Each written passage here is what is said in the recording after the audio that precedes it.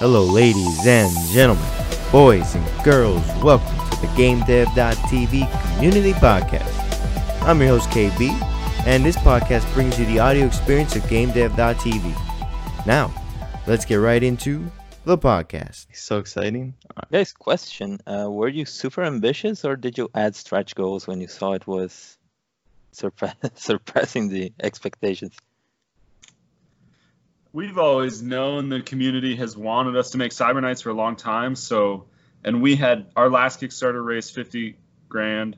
We wanted to make sure that we had a reasonable goal, but that it also left us room to dream bigger. So yeah, I think we're ambitious. We're going to roll out an updated stretch goals this evening that go up to 350. So that is probably, maybe beyond what we can do, but we think we're going to have a pretty exciting last week. So we want to share the full vision that we had, even if we may not be able to afford that much crazy.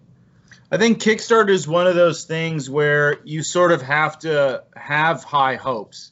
Yes, of course. Because if you don't have that kind of mindset, you can end up surprised. And we've all seen campaigns that had to come up with their stretch goals on the fly or didn't have a plan for what they were going to do with the extra funding. And that makes backers nervous. They want to see confidence. They want to see commitment to the plan. They want to feel like what's going to happen if it blows up. And we had a good first week. I wouldn't say that we're not Owlcat or Path of the Righteous, Wrath of the Righteous or whatever, but we had a really good week. We outperformed our last Kickstarter, and we were really excited to share the stretch goals with the community. We've been planning them for a while. We're hoping we would get to them, trying not to get our expectations up, but... Yeah, they made it, what's 150,000 now? Yeah. That's amazing. We passed the Skyrise stretch goal earlier this morning, had some backers up their pledges and get in on some of the higher tiers and got across the line. To be fair, also having stretch goals helps, because you reach 50K, then why would I back it? Yeah, absolutely. What's motivating me to back it other than I can buy it? They know us. Just wait and buy the game. Steam. They can buy it. I think it also is as we said, the community has wanted this for a long time. So we've been talking to people for coming up on 10 years about what Cyber Knights 2 could look like. And so those stretch goals are sort of a manifestation of our dreams and their dreams put together. Like the 200K one for the MK2 Mark II hacking is, that's something we've been talking about with people for a really long time. We know it's expensive, but we really want to get there. So, as you said, it gives you past that, why would I back this? And people are looking and say, oh man, we have wanted that for a long time. Let's do it together beyond the core experience that we're already going to deliver. Yeah. Now, for everybody who probably doesn't remember, but you guys are Corey and Andrew, the Trissy brothers, right? That's correct. That's you guys. And you guys have been released a Kickstarter this month called Cyber Knights Flashpoint, and it got funded in 12 hours, which is insane. It ends March 5th. Evening of March 5th. Go check it out. Go back it. And the numbers keep growing, and it's amazing. Thanks for coming back on and talk all about it. Yeah, our pleasure. We're excited to talk about it, and we had a great time the last time we came on, so we were happy to see another invite from you guys. Yeah, no problem. And I was really interested because I saw on Twitter you're posting a lot of posts about marketing and testing different photos and all that stuff, and I'd like to go into depth and all that. Absolutely. Did you have any specific questions, or you just want us to give kind of an overview of what our strategy has been thus far? We can go into an overview, but at first I was just wondering, how did you guys plan how to do the whole, let's say a week? Are you going to plan to put certain photos out each day or each week? Well, we started with kind of a broad collection of photos, right? So we worked with our art team, and we knew going into the campaign we had, 30 or so images? We had this kind of library, but we didn't really know what was going to hit with the audience. We'd shown it to our community and kind of had their feedback, but we didn't really know what was going to work in an advertising perspective. So we went in with a lot of options and then started really carefully trying to get information about how they were performing on the different ad networks. because it's interesting. Like what works on Facebook doesn't work on Reddit, and what works on Reddit doesn't work on Board Game Geek. Oh yeah, I haven't even heard of Board Game Geek. But Same. have you guys tried any new social media like TikTok or LinkedIn? No. we have we've advertised on some new networks. Like Board Game Geek is actually new for us. Okay. We're on KickTrack, which is a kind of a Kickstarter focused news site. But in terms of new social media, we stuck to what we know because advertising dollars can go down the tubes really quickly. You can spend a lot of money and get very little return if you aren't really hitting what that platform wants. So I would say I'm not a TikTok user much. I like funny videos, but I don't know how to make Cyber Nights funny and make it a big hit on TikTok. So we focused on platforms we use or that we've advertised on the past and we have a community on, because that's a big part of being able to craft an audience that works. So Facebook is very built around building an audience off a community of people that already like something or like an interest. And Reddit is a set of subreddits, and we're active there, and we have an idea of how to get to the people on those platforms that are going to like what we're offering. So, and I think there's an inherent challenge with influencer marketing and Kickstarters, because you're really like, if you're talking to an influencer on TikTok who maybe promotes video games, they're really looking at games that their audience can play right now. They want to do this video that's funny, like look at me land this headshot or this crazy flying, no scope shot or whatever, and they want their fans to click that link and play the game. Kickstarter's weird because they can't play, so that influencer has to be like, I promise these dudes are cool, and then hope that we don't, screw it up down the road and make them look bad. So we haven't done a lot of TikTok influencer marketing in the past, so we were kind of in a tough position with some of those new social networks where we don't have a reputation with the influencers, so it's kind of hard to get in. We've had some good success on Twitch. Twitter, Reddit have all been really good social networks for us to date.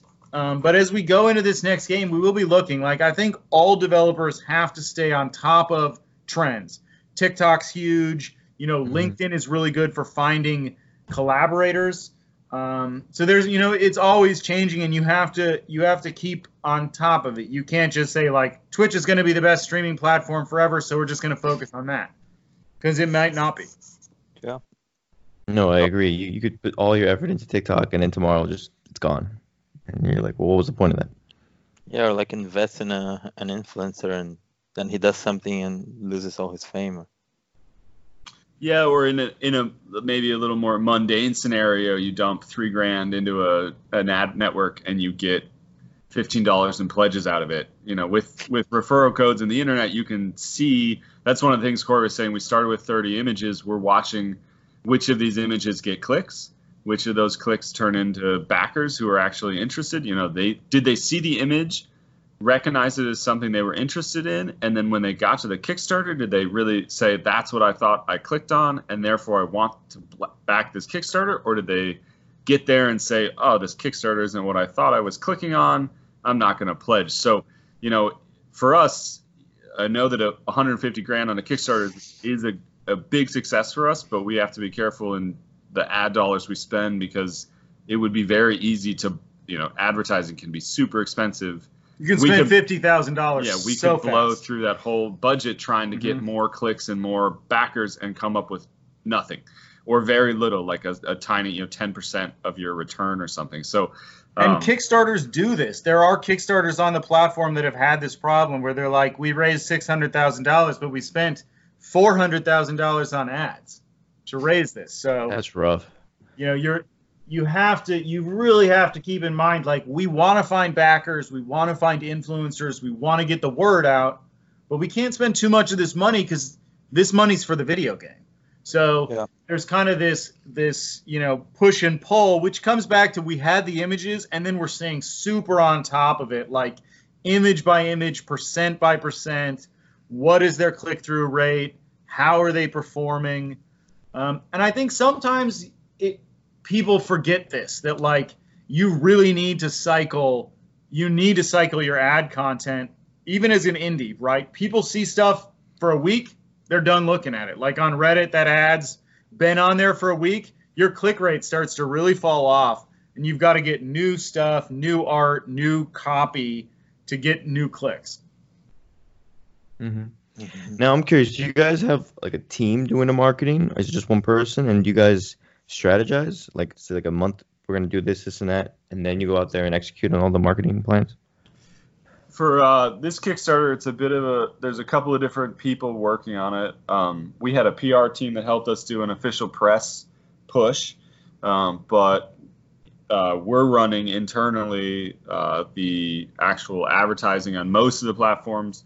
We have some help with the Facebook platform specifically, but it's mostly us. I think we've actually been kind of kicking ourselves, to be completely frank, over the last week that we didn't get more help up front, because you always, it's been 5 years since we ran a Kickstarter, and we kind of forgot exactly how exhausting and busy and nonstop 24/7 this is, and to have to make hours every day to look at your ads and watch the numbers and make sure that you're cycling and rewriting the ad that didn't work as well as the last one we wish we had gotten a little bit more ahead of it and weren't doing it ourselves. But so we worked with a PR firm called Novi Unlimited. We've worked with them on game launches. They did a really good job for Star Traders. And so they managed the press release and the press push for this. We got pretty good pickup. And then we're working with a company called BackerKit, which does like Kickstarter fulfillment. And they've recently added a launch service that helps people like Andrew and I get our campaign out to their like list of backers. So BackerKit's been a big part of our advertising push as well. That's probably, I would say, the one that we're not doing ourselves. Yeah, that's the Facebook one we're not doing. Facebook ones. Yeah. And which one is performing the best? Which social media? It's BackerKit, so BackerKit's Facebook. Now, BackerKit's special because they have this Facebook audience that's like all people that love Kickstarters. Okay. So, like, they've got this mailing list that's like people that back the crap out of Kickstarters, and they can be like, "Hey, Kickstarter lovers, here's, your Kickstarter. Thing. Yeah. The new Kickstarter you're going to love. Here's the art." And we wrote the copy because we know what you Kickstarter lovers love to read. So they've been really effective. I think compared to Star Traders Frontiers, we're doing about 10 times better on Reddit with our ads than we did on the last game. So we learned a lot. Our art's better. That helps a lot. Visuals in your ads is a big deal. So how does the marketing strategy work for Reddit? Because I'm kind of iffy on that one. So there's two ways you can do Reddit marketing, right? There's organic, where you post something or someone else posts something and it gets upvoted. And then there's paid. Paid, you can either write a new post and pay to have it placed in certain subreddits, or you can promote a post that did really well. So sometimes we have AMAs, like Ask Me Anything's on there, that get some traffic. So you can spend a little bit of money to kind of push that into a couple of different clicks and maybe get some more questions and some more interested people. And then there's stuff where you can just write a whole new Reddit post like, Tracy Brothers, the makers of Star Traders, is having a Kickstarter. It's Cyberpunk XCOM, turn-based and available for PC. Click here. And then you can just pick which subreddits you want that to go into. PC gaming, games. If you're feeling spicy, maybe Cyberpunk 2077.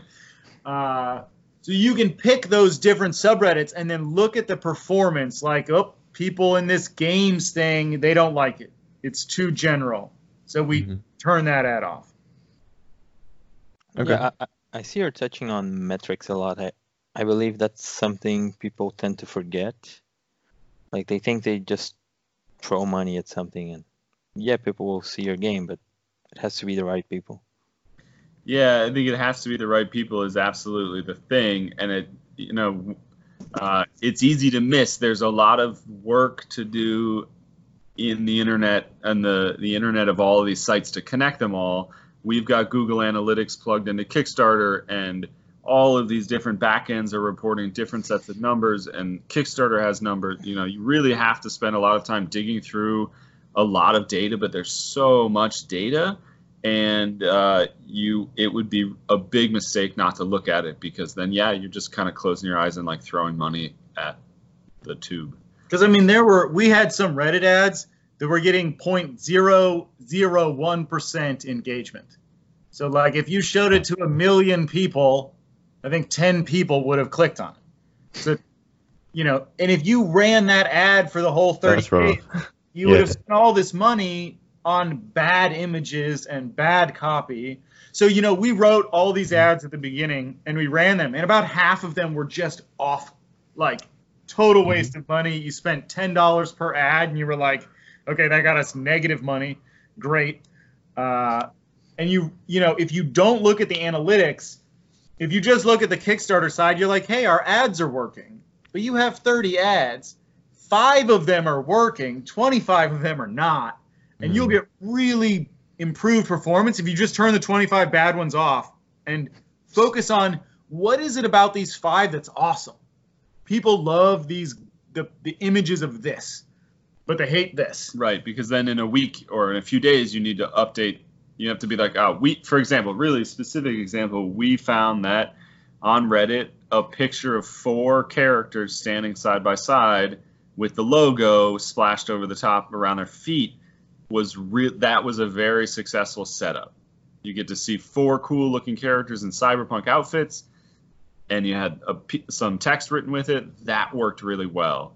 And so, for the first week, you have these 4 characters, and you identify that as a format that works. So the next week, we're putting together the next 4 characters and trying again with that. But you can't, even though that was the best ad in the first week, a week later, it's run out of gas, and everybody on that subreddit has seen it, and you're not getting new clicks out of this, out of the community. So you've got to find a way to kind of look at what worked and say, why did it work? And then try to replicate that in a new ad that catches eyeballs in a different way. So part of it is similar to how you optimize a Steam page, because a Steam page, you only have a very short amount of time for the user to decide, is this the game I'm looking for, right? And so we want to tell people our game is XCOM with Cyberpunk, right? We want to wear that on our sleeve, because people that come looking for that kind of game are going to like it, and people that aren't are just going to go on, or they're not going to click the ad.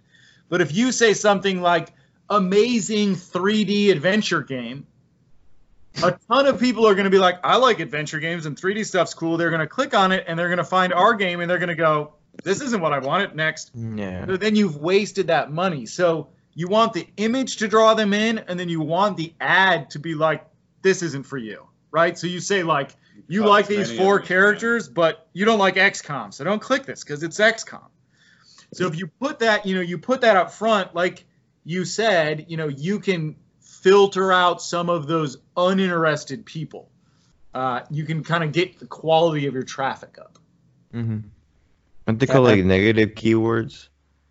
You pick words that if people look it up, they say nope, not for them, and then you get good keywords where people who are looking for this will get it. And that's why you have to always be very specific. Because for instance, somebody wants to buy peanut butter, but they want organic, or they don't want organic, then you take away, you put organic and say, if anybody looking for organic, then not my peanut butter, and then they'll show the other peanut butter. I mean, that's so well put, because the people that want organic peanut butter do not want the other peanut butter. No matter how much you advertise it to them, they want the organic peanut butter. That's what they're shopping. Mm-hmm. Yeah, I see that is a big problem on Facebook overall. I get a ton of random ads that make no sense. Then I click on that button that says, why am I seeing this? And it's advertising for 18 male to 45-year-old male on Earth, living in Europe. Earth. Yeah. Okay, that's 5 billion different tastes. Okay. Yeah, exactly. I mean, and those are people with deep pockets, right? They're like, I don't care. Show it to all the dudes. If there's a guy on Facebook, show him his image. See if he likes it. We don't have that kind of money, so we've got to get real specific and be like, you like Steam and XCOM and Cyberpunk and Kickstarter. Let's maybe show you this image, because we don't have, you would spend all the money immediately if you're show it to everyone on Earth. Facebook would be like, and we're done. I'll take another 10 grand. You're like, wait, what? You're like, hold on. And that's something that you have to be very careful with as well. We haven't learned this lesson on Kickstarters, but we've had the problem before. These ad networks are very automated, and if you forget like to put in a daily budget, or you know, one accidental click 12 hours later, it spent $2,000, and you're like, whoa, wait, what? What's happening? Can I have that money back, please? Yeah, you're like, and then the worst part is you spend that money and it did nothing for you, and you're like, yeah, come on. $2,000, 0 clicks. You're like, what happened? Nice. I forgot to select the custom audience, and I forgot to put the daily budget on. Yeah. I do think, you know, it's even from the last time we did Kickstarter, there has been a very marked improvement in your ability to track a customer from getting an impression to a click to a conversion to a backer. So, I mean, you can now really see, maybe a few years ago it wasn't so obvious, but now it's real obvious. You spent that $2,000, you can say, well, we got $15. We got one backer at the lowest tier.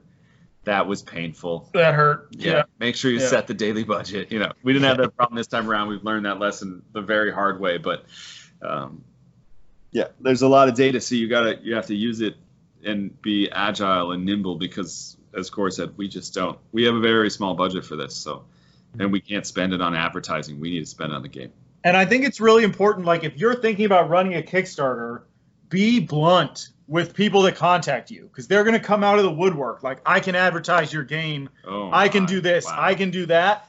And if you have a $100 budget, just tell them you have a $100 budget. Don't get into some long-winded crap with them, and then they're going to tell you after 3 days of talking that they want $5,000 just to try out if their ad stuff's going to work. I see that all the time.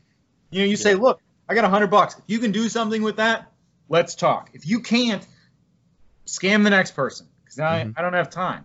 So it's really interesting because, like Andrew said, the attribution of clicks is getting better and better, and the number of people out there that think they can get you Kickstarter traffic is going up and up and up and up. Yeah, social media marketing agencies everywhere. Yeah, man, you get so many people that have contacted it. Like, as soon as a Kickstarter starts, your inbox just gets full of not people that say like I love you and your Kickstarter is awesome. Oh, they do. They always say that. They say I love you and your Kickstarter is awesome. Looks so great. I can help me money. I can help you. Money. I have some of that money. And then they go on and on and like, okay. I saw you got a ton of money. May I take some of that away from you? Yeah. Oh boy. So for aspiring, indie developers, and they're thinking about, hey, should I do a Kickstarter now? Is it always going to be profitable? Is it always going to be a good idea? Or just maybe go ahead and do their own marketing? Kickstarter is really hard because it can absolutely not succeed. I mean, the majority of Kickstarters don't. So I think anybody thinking about it has to take a really serious, hard look. And I would say one of the things that we have done, which has been really helpful for us, is to do extensive market research on Kickstarter. We developed a very long list of campaigns we wanted to be like, campaigns that we thought were going to be better than we could be. Like, this is way past our reach, but let's study them anyway. Campaigns we don't want to be like, campaigns that are in our zone but didn't do it right and they flopped, or they couldn't meet their funding goal, or they had to pull the plug halfway. And you can learn so much by going to look and really spend, again, the data being king here, really getting into how other people have done.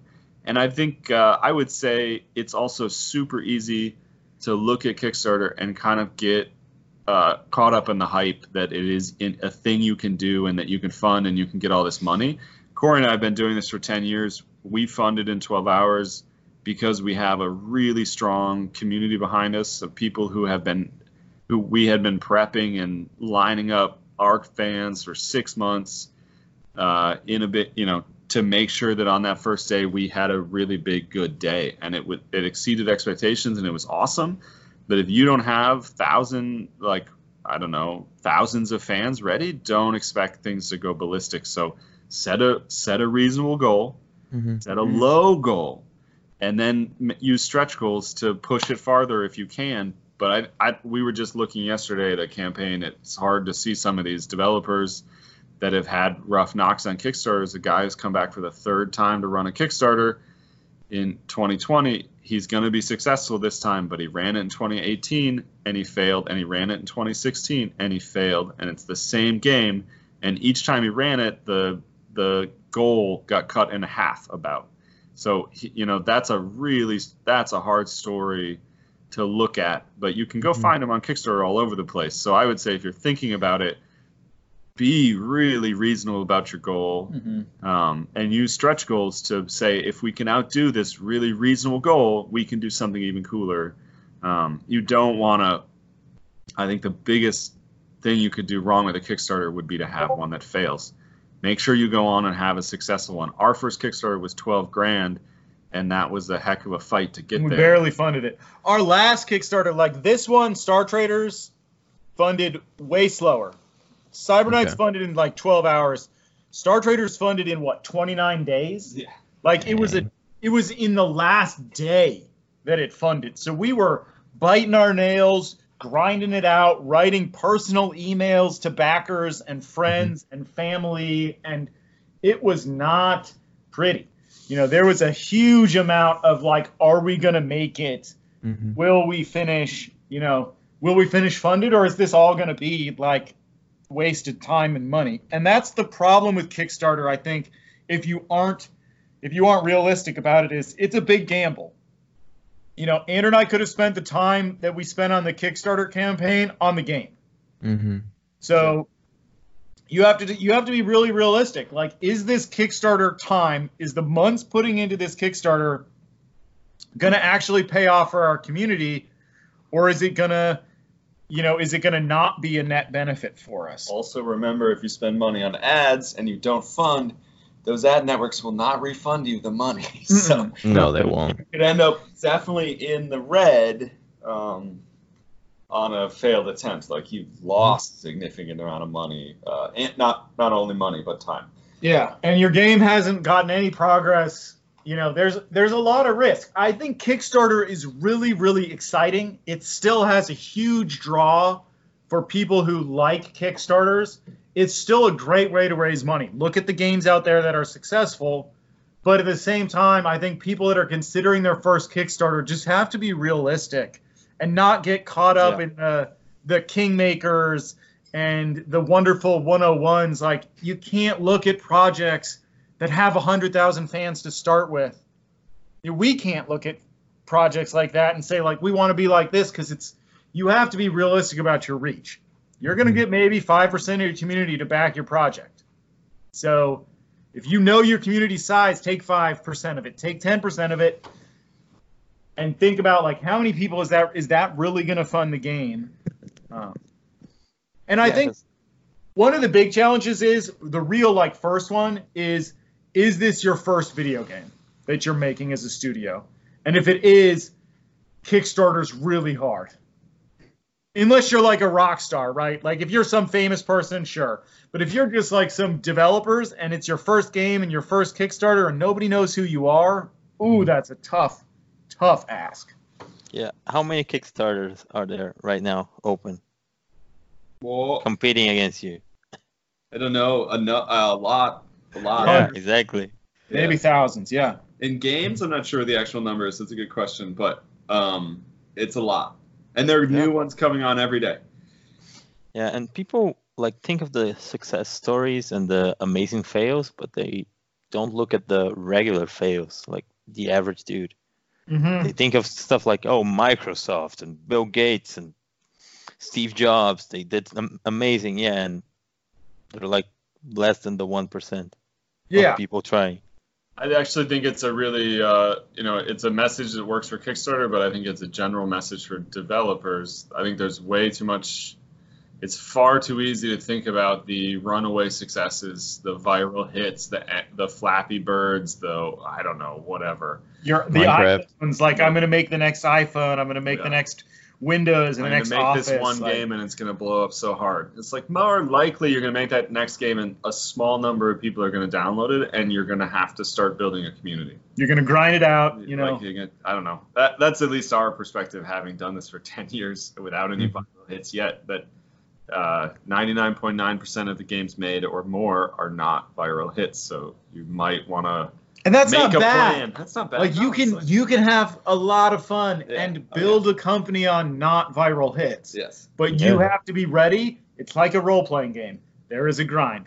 You have to go. You have to kill rats for XP for some time until you can go. You go to the next level. So I think for trolls, new developers, it's like maybe don't go to Kickstarter right away. Make a game, have some fans, then go to Kickstarter. And I think there's a role for publishers there as well. There's a lot of attention on indie games right now for publishers.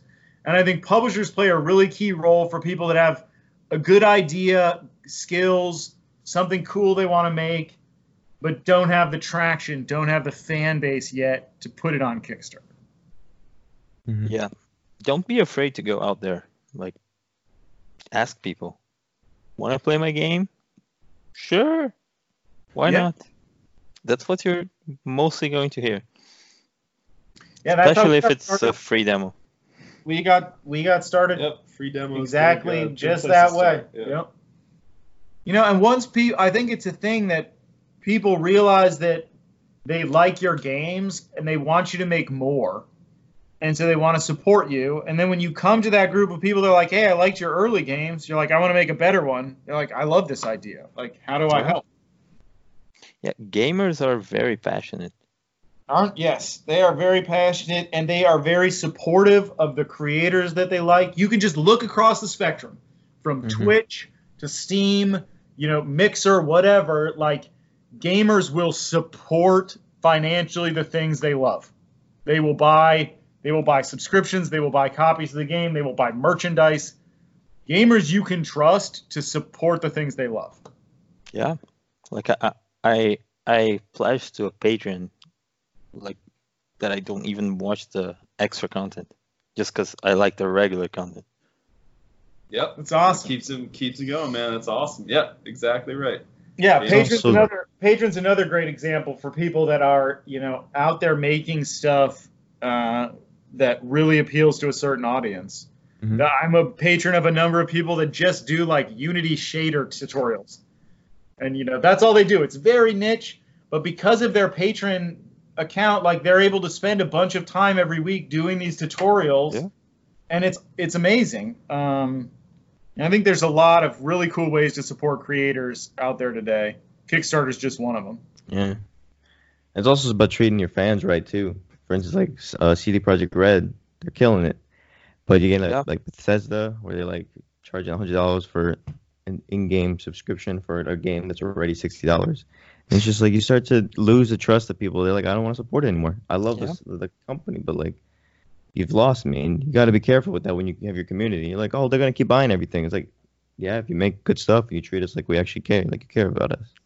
Yeah, I think that's true. Like gamers really spend money, but it's really easy for studios and big companies to get like complacent. Yeah, gamers become haters so fast. Yeah. Like a Switch. Said that better. Like you stab them in the back once, and they're gonna. It's over. It's over. You make one Mass Effect Andromeda. Oh, ouch. Man, and that's the thing. Like gamers also have a very long memory, right? Yeah. Like they're still dragging people about games that came out 7 years ago. You're like, I mean, we still meme about Half-Life 3. Exactly. Right? That's exactly what I was thinking of was Half-Life 3. There's still, even today, it's had, I don't know how many sequels, like a handful of sequels. We're still dragging it on our Discord. Like, you're like, well, at least it's not as bad as this. Oh, man. I think they're finally making something Half-Life, like Half-Life VR or something. Yeah, but it's not called Half-Life 3, so it doesn't count. No. Doesn't count. No, but they're putting that back, right? They're like, this is if everything goes bad for Steam, like Epic Game Store is defeating us. They know they've got one trump card. They're like, we're going to release Half-Life 3, everyone comes back. Steam exclusive. Yeah. It's Steam exclusive. Exactly. Yeah. Did you guys throw a party when you got funded at the 12th hour? Well, we just wrote an update. Called the other team. I think Andrew. Like, I think we gave the art team. We gave them like a little party. So we didn't throw a party. We wrote updates, but the art team that got us all the concept art and did all the hard work to get everything looking great. We took them out to dinner and drinks, and that was really nice. They sent us some pictures of celebrations. We didn't get to attend, but it was still fun. We're all over the place, so I think everybody, individually pop something. Mm-hmm. We'll raise a glass when we're done and it's finished. But it is. Gonna do another YouTube video when you guys finish the Kickstarter? I saw one about like the release of the Kickstarter.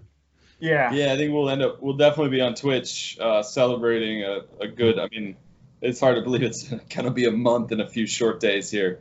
It's been a whirlwind. We'll definitely. I think we'll both be remote again, but we'll get on Twitch and do it. Yeah, it's funny. Like we love these podcasts because it's fun to talk to people about, get your perspective and your questions. Sometimes on Twitch, you're like, high five. Like, are you happy? I'm happy. Yeah. And you're like, yeah. Woo. Yeah, I actually don't like Twitch because I don't know. I have problems with live stuff. I got spoiled by YouTube. Mm-hmm. Yep. Production value is nice, And to have high production value, like high live production value on Twitch is real hard. Like you watch some of the top streamers, they're putting a lot of time and money into that. So we've got our little overlay and our background image, and but it's a fun way to connect with the community. People really I think like to hear that you're happy as a Kickstarter creator. You're putting out these stretch goals, and they want to know, like, hey, are you happy you funded? And YouTube and Twitch are a great way to share your excitement and your honest joy about the project with your community. Yeah, that's something I think has a lot to do with like company culture. Like, you see some companies that you don't feel like they care, and then people don't care back. Yep. Like, I gave you money, but you don't care. Then why do I get to give you that money? Yeah. Yeah, I worked for that money. Come on. Like, what's the highest pledge you have? $5,000. $5,000. That's a lot. Dang. Has anybody pledged? Yes. We have two. Right. Two of those. Mm-hmm. And those are both long-term community members that have backed all our Kickstarters and have. Right? One of them is a very long-time community member. One of them is a relatively new community member. I mean, years now. Years. I mean, they're with us a long time, and we're very thankful for them. And we've talked, both of them spent a lot of time talking to us about those pledges. Yeah. So that we would all be very happy with the result. Like Andrew said, one of the things that you want to do is you want to go to your community before you launch the Kickstarter and validate the rewards make sense. Like, hey guys, if you were going to donate $5,000, would this be something you would be interested in? Because you don't want to offer something people don't want, or not offer the rewards people are really expecting. So I think we have those backers because we worked with them. We worked with the community early on to figure out what everyone was going to want. One time I saw a Kickstarter pledge where it was like, if you pledge $1,000, you get 10 copies of the game. Oh, yeah. Like, who wants 10 copies of the game? Well, we've had, I would say we've learned a lot about Kickstarter. In our last Kickstarter, we had a pledge tier. I think it was at $150 or something, where you got the addition was a T-shirt. And you went up from 100 to 150, and you got a T-shirt. And maybe one more copy of the game. Yeah, maybe an extra copy of the game. Yeah. So I think we learned a lot. Every time we do this, we try to learn as much as we can, and so we really changed our reward structure and did a lot more previewing and working with the community this time to make sure and cut out things like that where you're like, why? That just is like, just not fair to anybody. I mean, they're supporting. That's kind of the point. Nobody's looking to give you $1 on Kickstarter and get $1 back in rewards. They're looking to give you $1 and for you to spend 60% of that on the game and give them a certain percentage of that back in rewards. So, but still, I mean, yeah, there's a lot of rewards like that where you just want to make sure they feel right and people are going to be happy and excited. One of my favorite rewards is the alpha process where you can go behind the scenes and help develop the game or get feedback. We're pushing to get to 700 players in the alpha right now. We call it the Savage 700. We're very close. It's definitely the most exciting, one of the coolest rewards. It'll be a big community effort when the game is ready to roll out to alpha later this year. Mm-hmm. And we rely on it. It's part of our process to make sure that we make really good games. It's part of our secret sauce. Yeah, it definitely is the secret to us getting these games out at the quality that they're out. You know, we use Steam Early Access as well as a way to prove the game with people that are more interested in kind of the early look at the game. But for like Star Traders Frontiers, we were in private alpha with our Kickstarter backers for 9 months. 9 months before we went to Steam Early Access. So that process is really important to us. And we think it's something that's kind of special about our studio is that we really bring those people into the process. It's a private alpha, and there's nothing really hidden. Like sometimes you'll be in an alpha and you're getting like these very limited sandbox builds, and but we're sharing the whole game. Some of it's perfect, polished. Some of it we're not sure it's right, and we really want to talk to alpha backers like, what's your fun level? What's your feels about this? We think it's fun. Maybe it's not fun. There were some things in Star Traders that I was sure as the designer were going to be amazing. People were going to love them.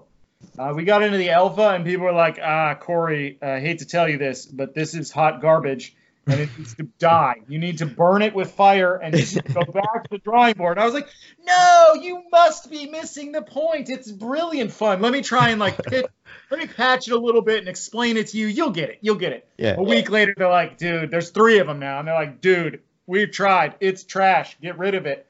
And so you can go through that alpha process, and it's so important, right, to find out that your ideas are stupid before 10 million people see it or 10,000 people see it. You show 700 people your stupid idea. You got a little private joke, and they all point and laugh, but you didn't embarrass your company or your fans or yourself on Steam. You don't have the negative reviews. Yeah. You heard it was a dumpster fire from people that were like, man, we love you. This is a dumpster fire. Fix it. And they love you twice as much when you're like, I'm an idiot. Yeah, it's like Sonic. Yes. Yeah. Like, why did Sonic do so well? I don't know if it's good, but people are going to see it because they admitted they made a mistake.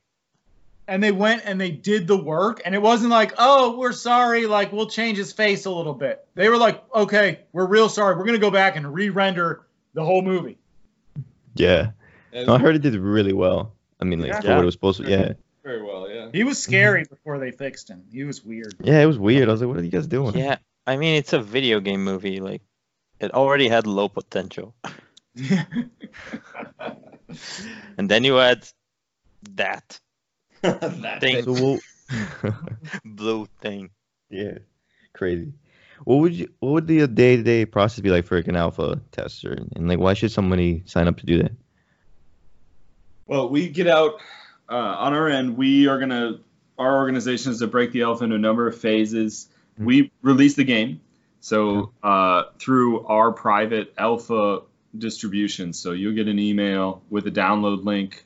You can sign up for any of your platforms. We're going to support mobile, Windows, Mac, Linux. So you get your email. We love people to play on multiple platforms. You're going to pull the game down. You're going to boot it up. We're going to have provided you like a little bit of a upfront explanation of where the game is, because it's certainly not going to be done in the email, and an invite to the private Discord channel and the private forum. And then we just ask you to play. And of course, in each of the phases, I think for Star Traders, we had about 4 phases, and each of them had a different focus where we were like, look, phase 1, the UI is pretty bad. And here's some places. If you see us, we took some screenshots. If you see a screen like this is a UI that we have not finished. So don't complain too much about the UI. If you see a screen like this, we really think we're almost done. Please tell us like the new features you need. And people were really helpful. And then we just try to roll out at that point in an alpha, one of the things we're doing as a company is that becomes an all-consuming focus for us because there are hundreds of people playing and giving feedback every day. And so we're doing daily builds, every other day builds. Like somebody will post what if there was a filter here that did this, and it shows up the next day. And well, this is the specific example Corey was talking about with this like dumpster fire. I think the system came online, people started struggling with it. Corey and I argued argued our case on the forum for like a week running that this was awesome and look how cool it is and this is going to be great. And people kept saying, that's ridiculous. Explain it to me one more time. I don't understand. How could you think that was cool? And then about 10 days in, all of a sudden the system disappeared. We released an update and a mea culpa, and all of a sudden everything was better and people can suddenly get, manage their crew in a way that was more fun. So, we're in like constant motion. Our thing is that the game is fun when it comes out to alpha. We're not giving you a buggy mess. So we've already played it hundreds of hours. But it's also not we're baking a cake, and the cake is like right in the middle of the gooey center where there's a lot of time for it to firm up. So we've put it out specifically because it's at a point where we can make good changes to the game. And that, I think there's a lot, it would be easy to pay this lip service and say like, oh, we have this cool alpha, like we want people to play it, and just try to like push through and be like, here's the game, we're done, whatever. We are really specifically looking for feedback. We want to make changes. We need the community to help us make those changes. We're not just doing this because it sounds cool. Like we're going to make the game better over those 8 to 9 months, and it's going to make the game launch go. I mean, Star Traders launched, I think for almost 30 days, it had above a 98% positive rating on Steam. I mean, that game was, when it came out, it was ready. It had strong systems. There's a lot of room to grow, but the actual core mechanics of the game were like a lot of fun, and they'd been fire tested and improved, not just tested, but like vastly improved over the 8 months of the alpha. So, and then we don't, a common question we get is about people like, do I have to play the whole time? Yeah, do I have to play every day? Do I have to play every day? Can I play at the beginning? Can I play at the end? And we don't care at all. You can play on the first day and give us all your feedback and then stop playing and come back a month. You can play in the last 10 days, like whatever. We have enough people that it's actually really beneficial that everybody plays however they want to, because that means on the third month in, a bunch of new people who've never touched it before are finally going to decide to pick it up and play. And then they're going to give us a totally new, fresh perspective. And the people that played on the first day and are still playing are going to have this weird, different perspective. Not weird, but they're going to have a different perspective because they've played through all the changes. And they're like, oh, you don't remember when that stupid thing was in and like how the menu used to be. And the new players are like, well, yeah, this menu is nice, but it could be better because of X, Y, or Z. So we're really into like, everybody has a welcome to come and go as they please, play on as many platforms as they please. But one thing we can promise is you're going to be actively engaged with us every day and see the game get better, almost continually improve. Yeah. Every day, every other day, there will be something new and exciting coming out. Plus, we're also, not only are we improving the game, but throughout the alpha, we rolled out like 20 to 30 hours of storyline came out during the alpha that wasn't there at the beginning. We just kept adding stuff to the game that people could try out and play in different directions. So the content sandbox that you could play in blew up dramatically. So there's not only like cool new things to try, but cool new stories to play. So that I hope that answers the question. Oh, it did. Yeah. And when is the alpha going to be released? Well, we hope the end of this year. Okay. The goal is to start it this like Q4 this year. There's some uncertainty in all game development, but I think that's a pretty reasonable goal. We have been working on the game for about a year, so it's playable right now. We have a lot of art that we need to get done, and we've structured the stretch goals so they won't delay us much, if at all. So one of the things you can definitely get into trouble is like, it's kind of like building a house. If one of your stretch goals is a basement, you have to build the basement first. You can't build a house and be like, hey, I'm going to add a basement now. That's not how that works. So like when you lay out your stretch goals, you really got to think like, okay, we want to be in alpha at the end of this year.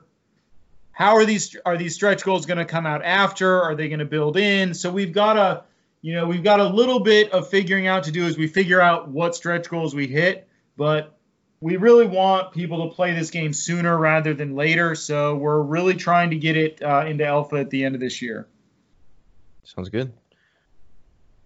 Now, did you guys increase developers to meet demands, or is it the same team since the beginning? We've ramped up throughout, on and off through the process. I mean, we work with a lot of different partners, and we focus on having key partners that we can work with on different specialties. So we had a composer, our composer, Studio Viking, and his team worked on the original soundtrack of the game, which is done now, except for we may hit some more stretch goals, and then we would be able to go back to Peter and get additional, he'd work on potentially expanding that stretch on the soundtrack. You know, we've got our art team and their animation team working really closely together. So the team size has grown. I think it's spiked around like 10 to 12 people. We're concurrently working on the game, but as a smaller company, we kind of are like working with a specialist while we need them, and we develop relationships that allow us to go back to them and say, hey, guess what? We got more money through this Kickstarter, or we're going to need this for a future expansion pack. So, for example, working with our composer, he's not a staff member. He's not on our team permanently. We worked with him for like 3.5 months to get the soundtrack written, and then he goes off and does other things. His studio has a lot of stuff that they're doing, and we're come back to him a little bit later this year and get really deep into sound design with him, and hopefully expand the soundtrack a bit if we can hit those additional stretch goals. So our team is, I would think, flexed up to about 13 at the max or something like that, but is now there are about 8 or 9 of us. So yeah, we're, especially right after the Kickstarter is over and we have a final look at all what stretch goals we've hit, we have to sit down and have a big planning session as to when are we staffing up more to accommodate that. And that's definitely a lot. The money we're getting on Kickstarter is going straight into the development and into team members. So especially since almost all of the stretch goals we're hitting have some art and animation component.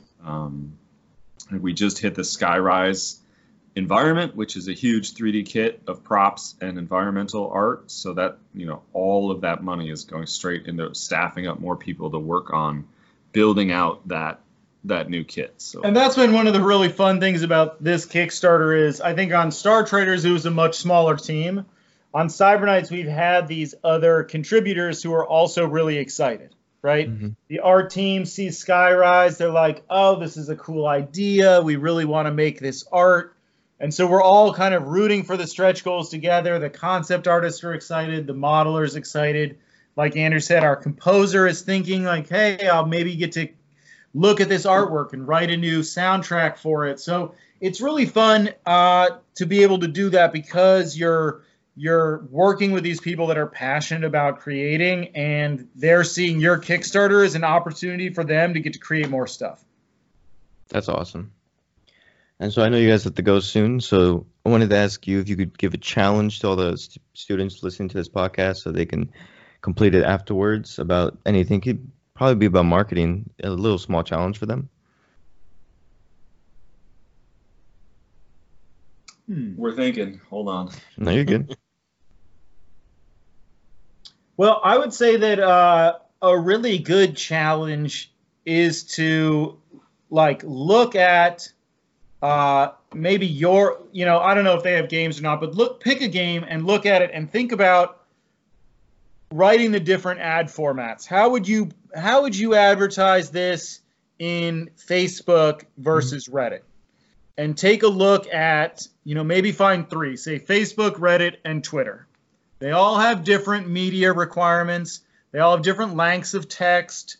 And just take a game you like. Maybe it's a successful Kickstarter, or it's a game like, Fallout New Vegas or whatever. But if it was a new game and you looked at those 3 different platforms, how would you try to advertise? How would you filter the users of those platforms down to the people that would like the game you're trying to advertise? And then maybe if you have other game developers in your cohort or in your class, show them those ads and maybe don't use the name. Show, like, this is something that we did with some of our ads a while ago, was like, we would look at them and be like, what game are you talking about? Like, what is, oh, this is Fallout New Vegas. Like, I know what you're saying. Like, and cool. See if you can convey in an ad and an image the spirit of these games with the different platforms. Because you'll find, like, writing an ad on Twitter versus writing an ad on Reddit is very different.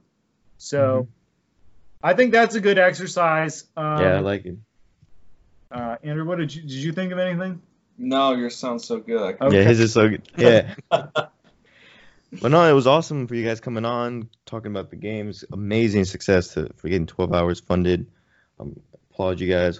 Wish you guys the best. And just want to hand the mic to you guys. And if you want to do any shout outs, just finish off by talking about the game. And thanks for coming on. Well, we want to give a big shout out to all of our backers. We're over, I think, about 3,200 backers. Huge community support, and we want to thank everybody who's pledged from the $1 all the way up to the $5,000.